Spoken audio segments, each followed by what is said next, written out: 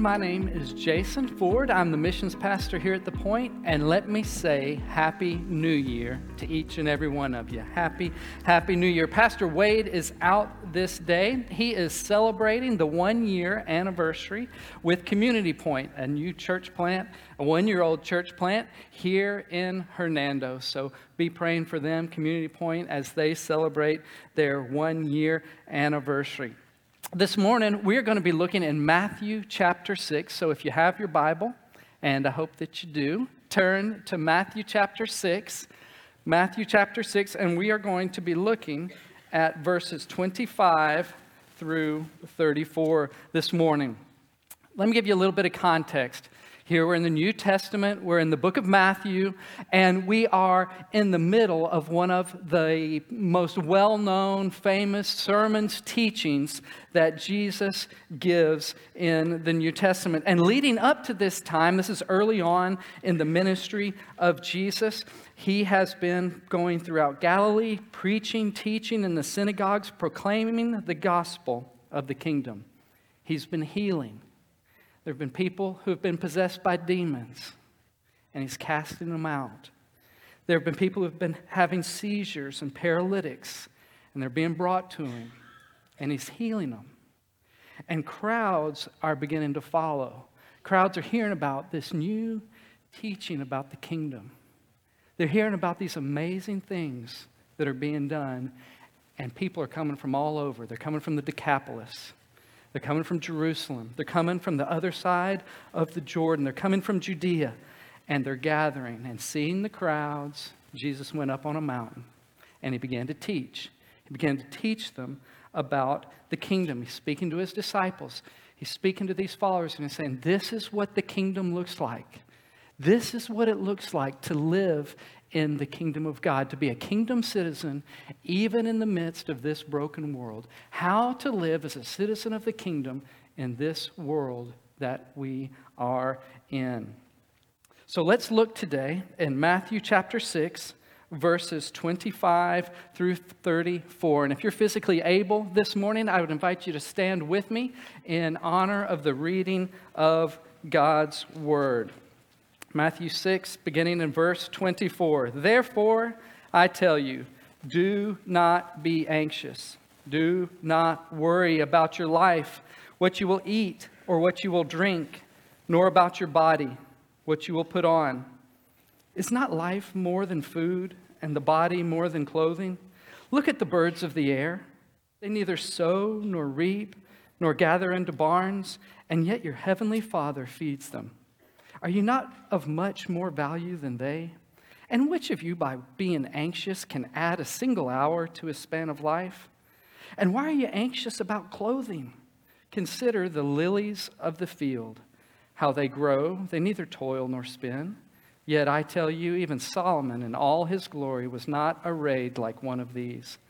But if God so clothes the grass of the field, which today is alive and tomorrow is thrown into the oven, will he not much more clothe you, O you of little faith? Therefore, do not be anxious, saying, what shall we eat, or what shall we drink, or what shall we wear? For the Gentiles seek after all these things, and your heavenly Father knows that you need them all. But seek first the kingdom of God and his righteousness, and all these things will be added to you. Therefore, do not be anxious about tomorrow, for tomorrow will be anxious for itself. Sufficient for the day is its own trouble. Let's pray. Heavenly Father, thank you for your word. Thank you for a sermon from our Savior that speaks to our hearts and minds. Lord, I pray that you would accompany the teaching of this word this morning by the power of your Holy Spirit.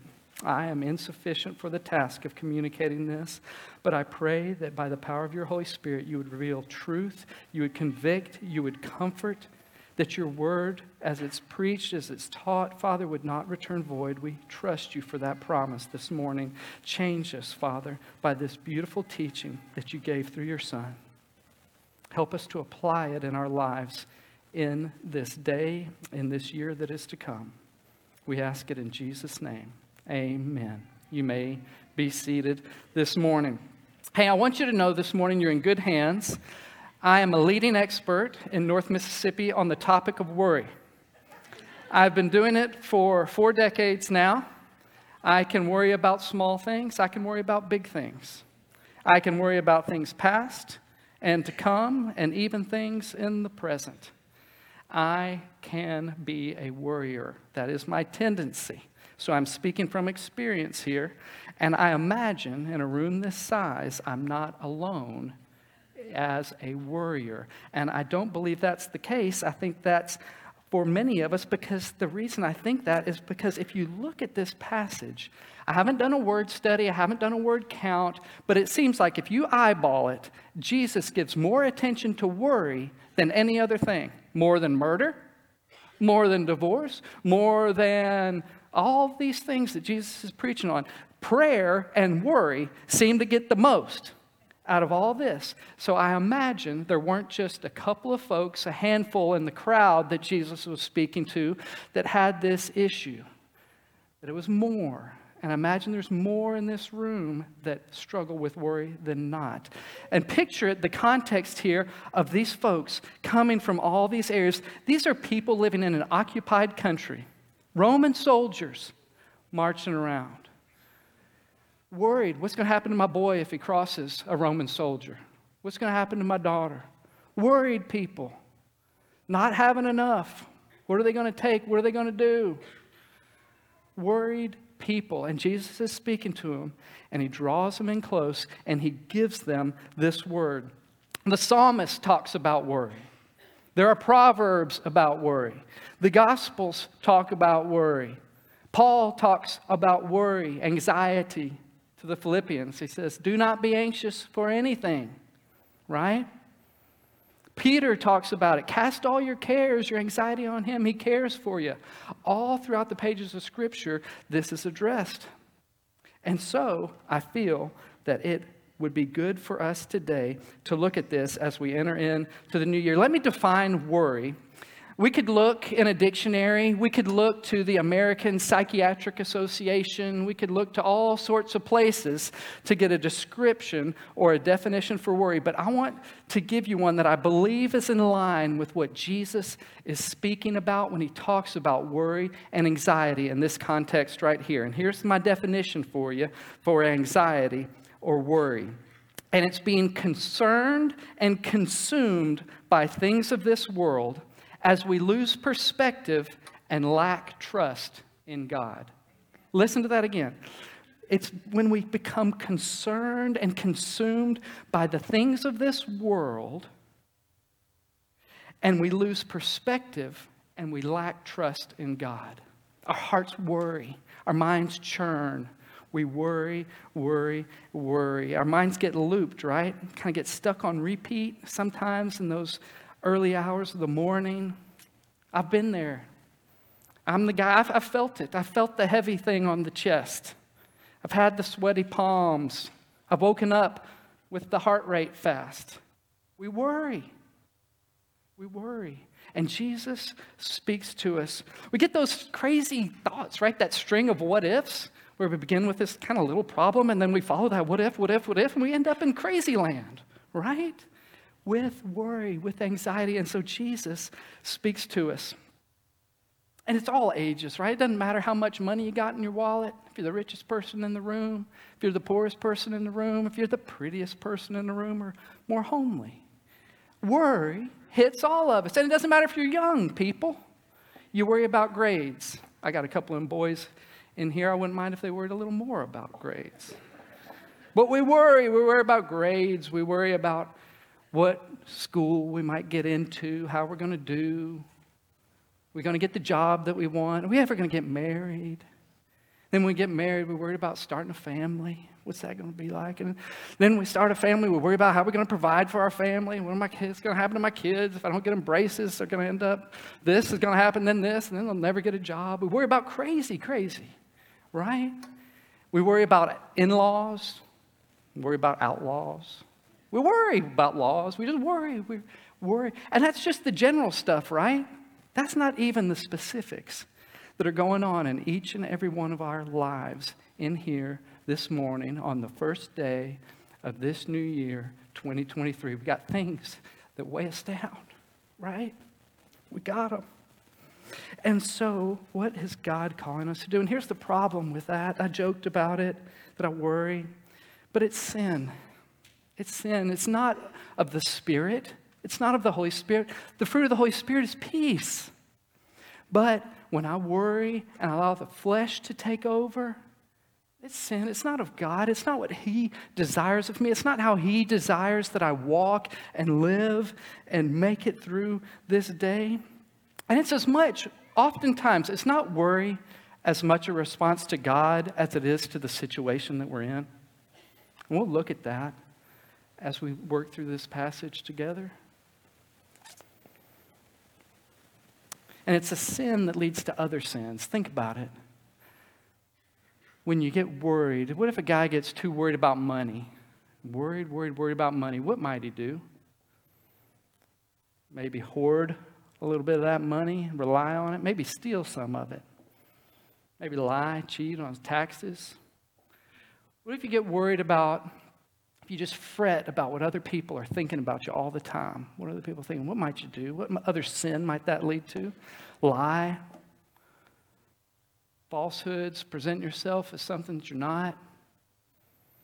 What if you just focused on success and worried about success? Success. Get irritable at other people around you. Blame others for things. Manipulate situations. You see how it's a sin that can lead to other sins?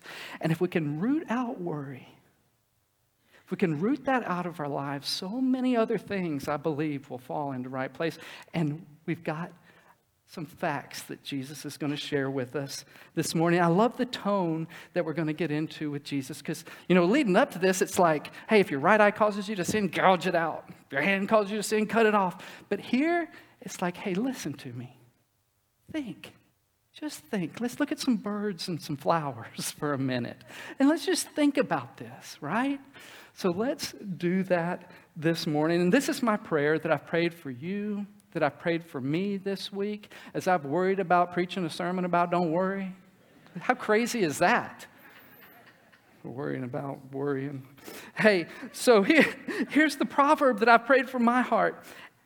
Proverbs 12:25 says, anxiety in a man's heart weighs him down. Proverbs 12:25 says, anxiety in a man's heart weighs him down, but a good word makes him glad. But a good word makes him glad. And that good word is not going to come from me this morning. It's going to come from Jesus. Hear a good word from him this morning. If that's you and you're worried, you feel weighted down, I pray that you'll hear a good word this morning. And if not, if everything's just going swimmingly in your life and you are at perfect peace with all around you, somebody you know is fretting. So share this good word with them. This is for each one of us. All right, so I'm going to give you the main point. And here it is. It's don't worry.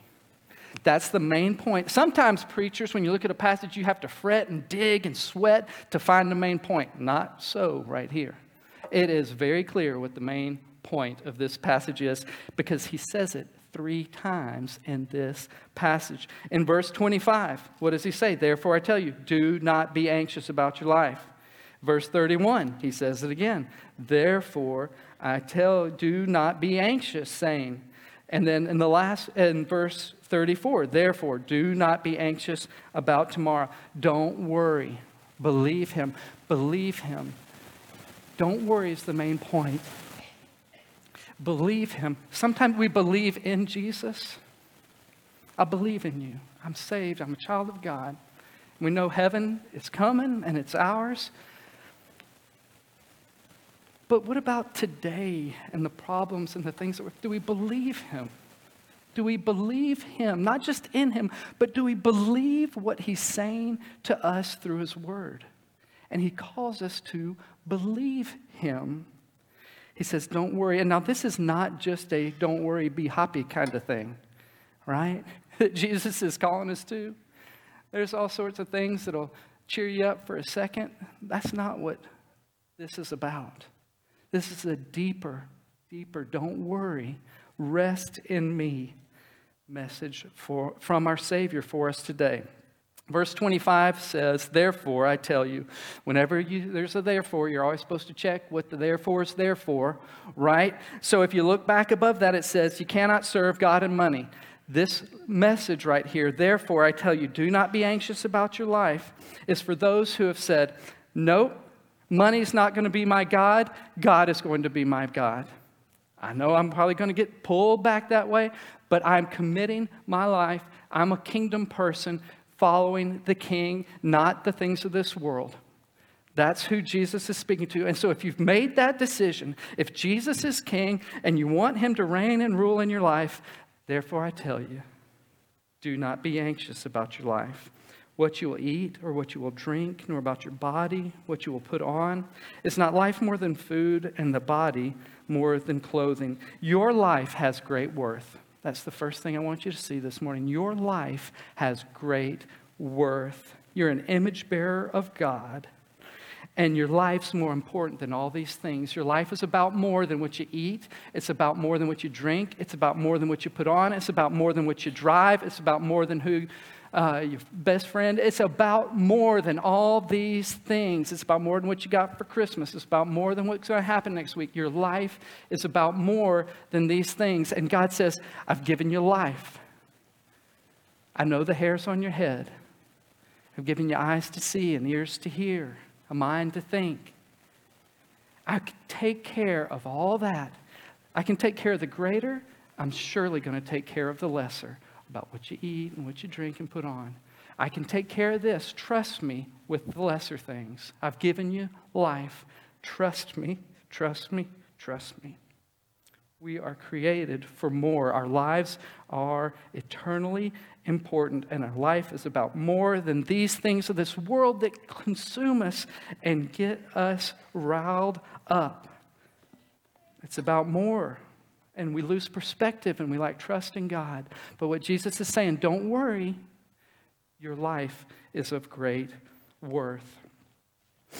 He also says, you're more valuable than the creatures. I don't care what PETA says. I don't care what the tree huggers say. Your life is worth more. It's more valuable than the creatures. Look at these verses, verse 26. Look at the birds of the air. They neither sow nor reap nor gather into barns, and yet your heavenly Father feeds them. Are you not more valuable than they? You might love your pet, but you're more valuable than your pet.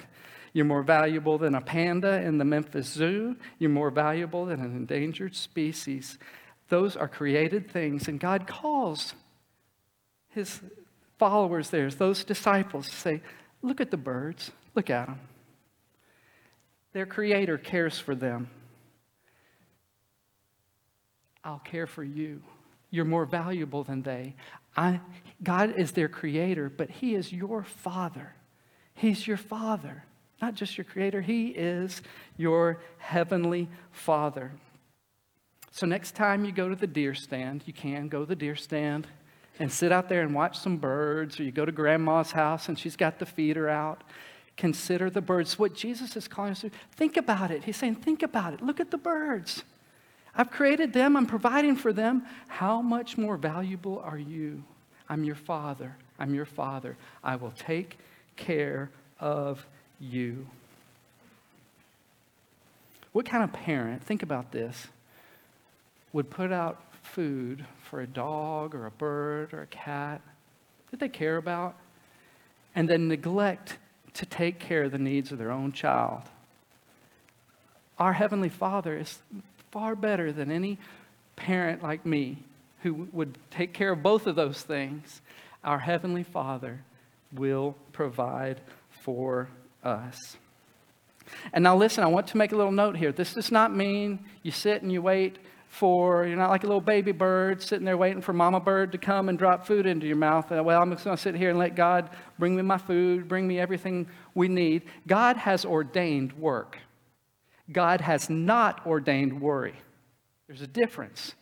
The bird works. The bird flies. The bird seeks. The bird scratches. The bird gets the worm. It works. But have you ever seen a bird with hypertension or ulcers Are they flying around tweeting about all the stress they've got? I'm worried, I'm worried, I'm worried. No, no. How much more your Heavenly Father? How much more your Heavenly Father? Don't worry, you're more valuable than the creatures. Verse 27, I want us to look at, and here's the point of this verse. Worry does not work. Worry does not help. Look at verse 27. And why, let's see, I'm finding it with my glasses. And which of you, by being anxious, can add a single hour to his span of life? There ain't a person in this room that couldn't answer that question. Which of you, by worrying, can add a single hour to your life? Nobody. Nobody. Worrying does not work. It does not help. Does it make your day better? Ever start off the day with a good 30-minute worrying session? And come to the end of the day, whew, I'm glad I spent that time worrying this morning. It set me up to just charge through this day. Right? Whew, it worked good this time. No? Does it make you more pleasant to be around? Huh? My wife, in almost 20 years of marriage, has never said to me, Jason, you're just so much more pleasant when you fret, when you worry, when you're anxious. I just love being around you then. Doesn't work that way. Worrying does not work. How about your health? Oh, your shoulders are tight. You got a little bit of headache. You know what you need to do? Just worry about it. Man, just worry that headache out. Huh?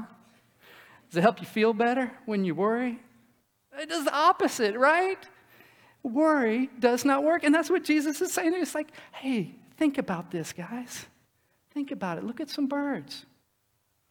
It doesn't work. You know it doesn't work. And he's reminding us again as he teaches, which one of you by worrying can add a single hour to his span of life? Nobody. Nobody. It does the opposite. Don't worry. It doesn't work. Believe what Jesus is saying to us this morning. We're more valuable than the creatures. We're also more valuable than temporary things. You're more valuable than temporary things. You are not temporary. You're not going to end your days and just one day you quit breathing and you just disappear into nothing. You've been created for eternity. And you're more valuable than the things of this world, those temporary things. Verses 28 and 30. Why are you anxious about your clothing? Consider the lilies of the field, how they grow. They neither toil nor spin. Yet I tell you, even Solomon in all his glory was not arrayed like one of these. But if God so clothes the grass of the field, which today is alive, tomorrow thrown into the oven, will he not much more clothe you, O you of little faith? You're more valuable than these things. Consider the cut flower, the grass, he says. Beautiful as it is, he's made it beautiful. To enjoy and to appreciate the beauty of that flower, yet someday it's going to be thrown in the fire, just rot into the ground. My wife enjoys flowers. She enjoys arranging flowers, and I enjoy buying her flowers.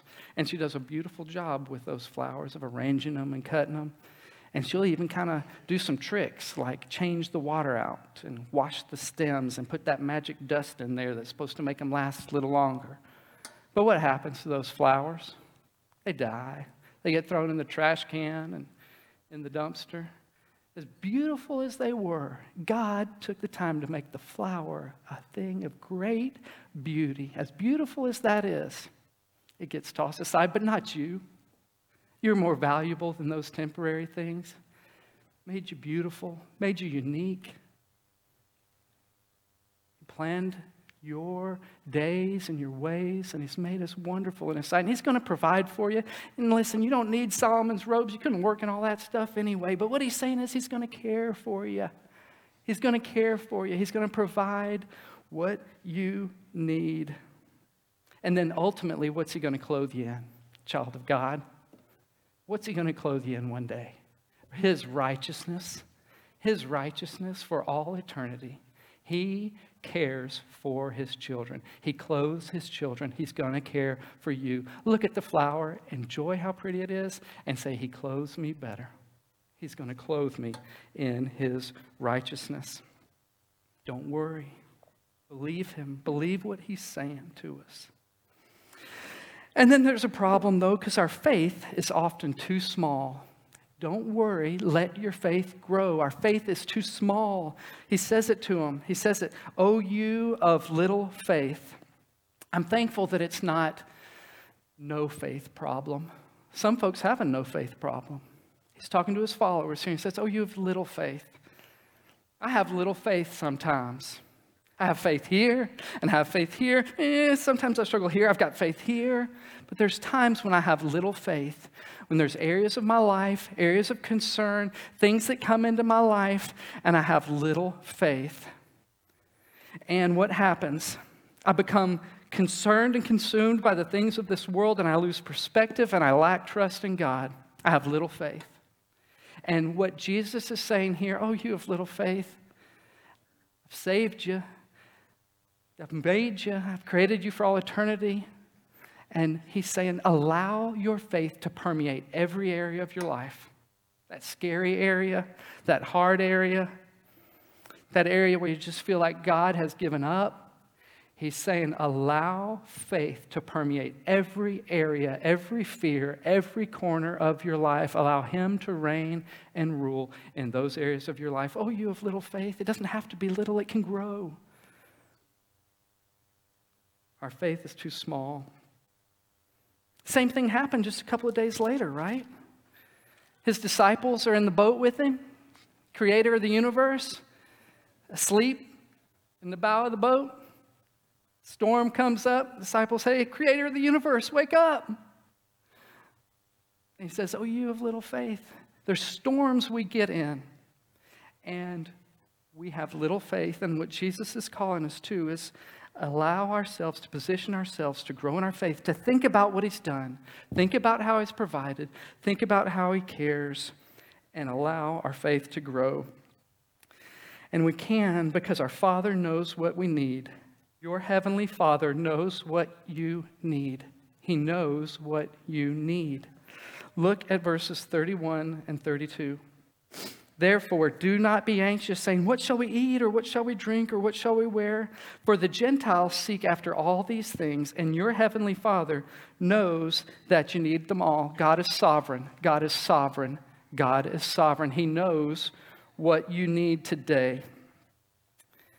He knows what you need. Sometimes I know what my children need. Sometimes I don't.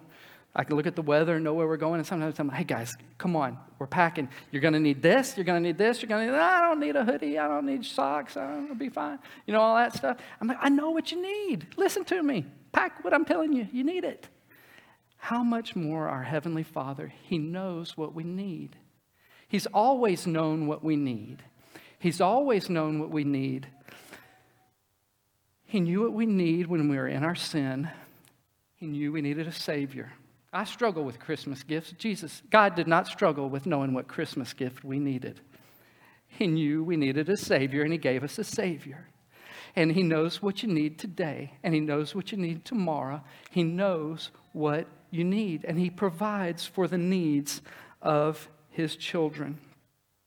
And he says, don't be like the Gentiles. They're pursuing all these things. They're pursuing what they're going to drink, what they're going to eat, the things of this world, what they're going to drive, what their bank account is, pursuing all the things of this world. He's saying, don't be like that. Don't get consumed by that. Don't get consumed with worry and those things. You don't be like the Gentiles. They seek after all these things.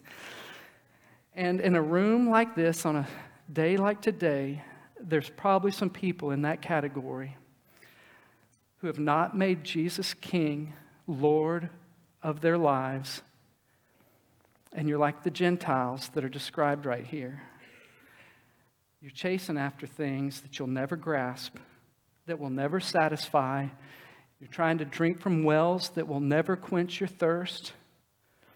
You will never be satisfied by the things of this world, no matter how hard you pursue them. And there's going to be a day when you breathe your last and you'll step into eternity forever separated from your Creator and all that pile of stuff that you've gone after. And Jesus says, don't chase those things. Repent of it and come after me. Leave it all all the stuff of this world and follow me, and I will give you life, and I'll give you life abundantly. Hear Jesus say that to you this morning. If you're caught up in consuming the things of this world, and money is your God, and the things of this world are your God, it will not save you. It will not satisfy you. Only Jesus can. Only Jesus can. Your Father knows what you need. Don't worry. Believe it. Believe Him. Believe Jesus and what He's saying this morning. And then verse 33. So far, we've been looking at right thinking. Now we kind of get some, what do we need to do? What do we need to do? Verse 33 says, but seek first the kingdom of God and His righteousness, and all these things will be added unto you. Pursue the kingdom. Pursue righteousness. Seek the kingdom. It's almost as if Jesus is saying, hey, you want to be eaten up by something? You want to get consumed by something? You want your mind to just dwell on something? Let it be the kingdom.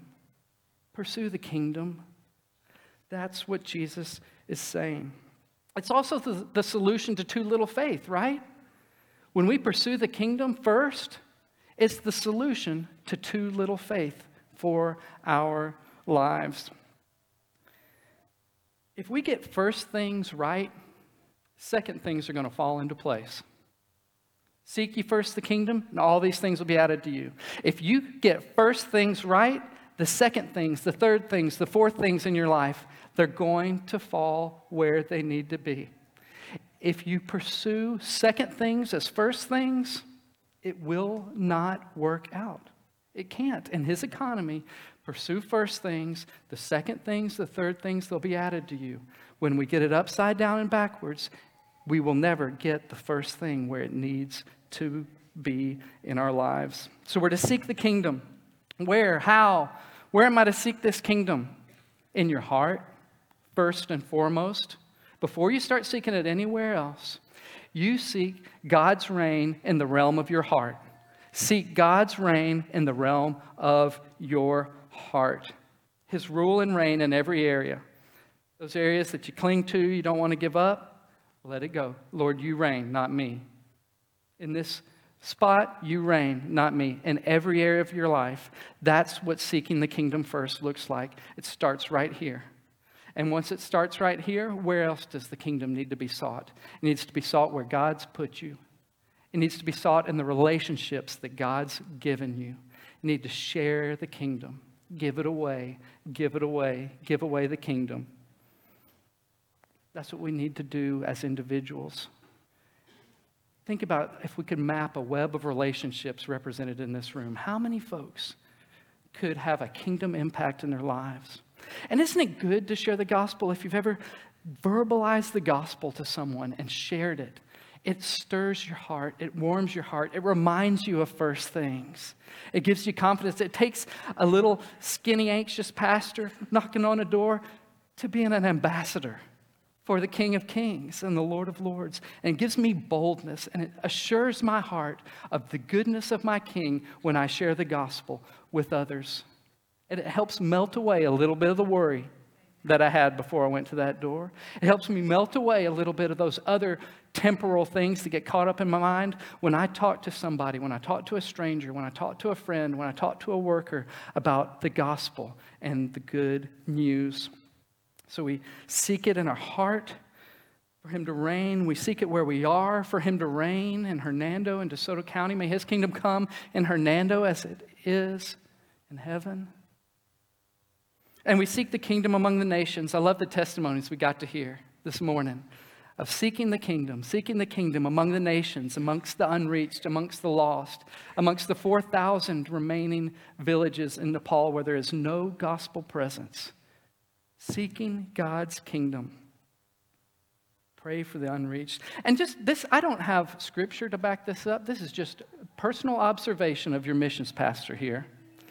I believe it really helps put some things in perspective when you go and you spend a couple of days sleeping on the ground in a refugee camp in Uganda. And you see death around you and hardships and there's no water. and you go to the jungle somewhere and you're sleeping in a hut and there's mosquitoes buzzing, or you go to South Asia and you're sweating and you're riding 16 hours, it makes you worry a little bit less about your kitchen tile. It melts some of those ridiculous things that cause us worry and concern and consume us. So I would encourage you in some way, shape, or form to seek God's kingdom amongst the nations and see if that doesn't help just lift your head up a little bit from when it gets stuck down in the ditch of worry and those little things that can just eat away at us. Get after the kingdom and see what God might do. Commit to putting some first things first and let him take care of those second and third things. He will. He's your Father. He loves you. Believe him. And I believe this is true for an individual and the church as well. Just a quick note. I believe if we as a church ever get off of kingdom things, if we as a church ever try and make second or third things first, the Lord will not bless as he does.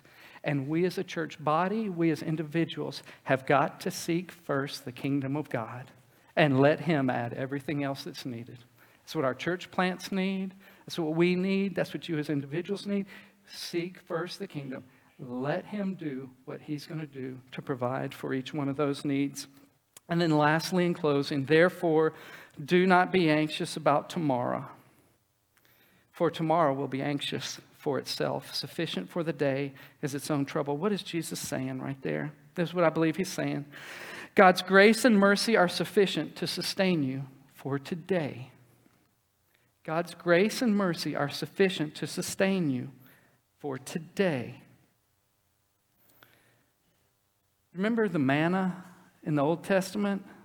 How God provided manna from heaven for his people? And they were to go out and collect it. How many days worth were they supposed to go out and collect? One day. They weren't supposed to hoard it for tomorrow and the next day get a week's worth or a month's worth. Get it today. I'll provide again tomorrow. When Jesus taught them how to pray for weekly bread, monthly bread, daily bread. That's what God is calling us to. It's a day by day by day mercy and grace gift that he gives to sustain you. And tomorrow's grace is going to be sufficient for tomorrow's trouble. And the next day, the mercy for that day will be sufficient for the trouble of that day. Don't bring tomorrow into today. Don't drag yesterday into today. His grace is sufficient for you today. And rest in that. And go to sleep tonight knowing that when I wake up tomorrow, his grace is going to be sufficient for me tomorrow. And he's going to hold true to that promise every single day of this year when I follow after him and I seek his kingdom and I can trust my heavenly Father. Believe him. Don't worry. Believe him. The troubles don't leave. The circumstances don't change. But we're called not to worry, but to believe. Would you bow your heads with me this morning? And just hear from Jesus for a moment.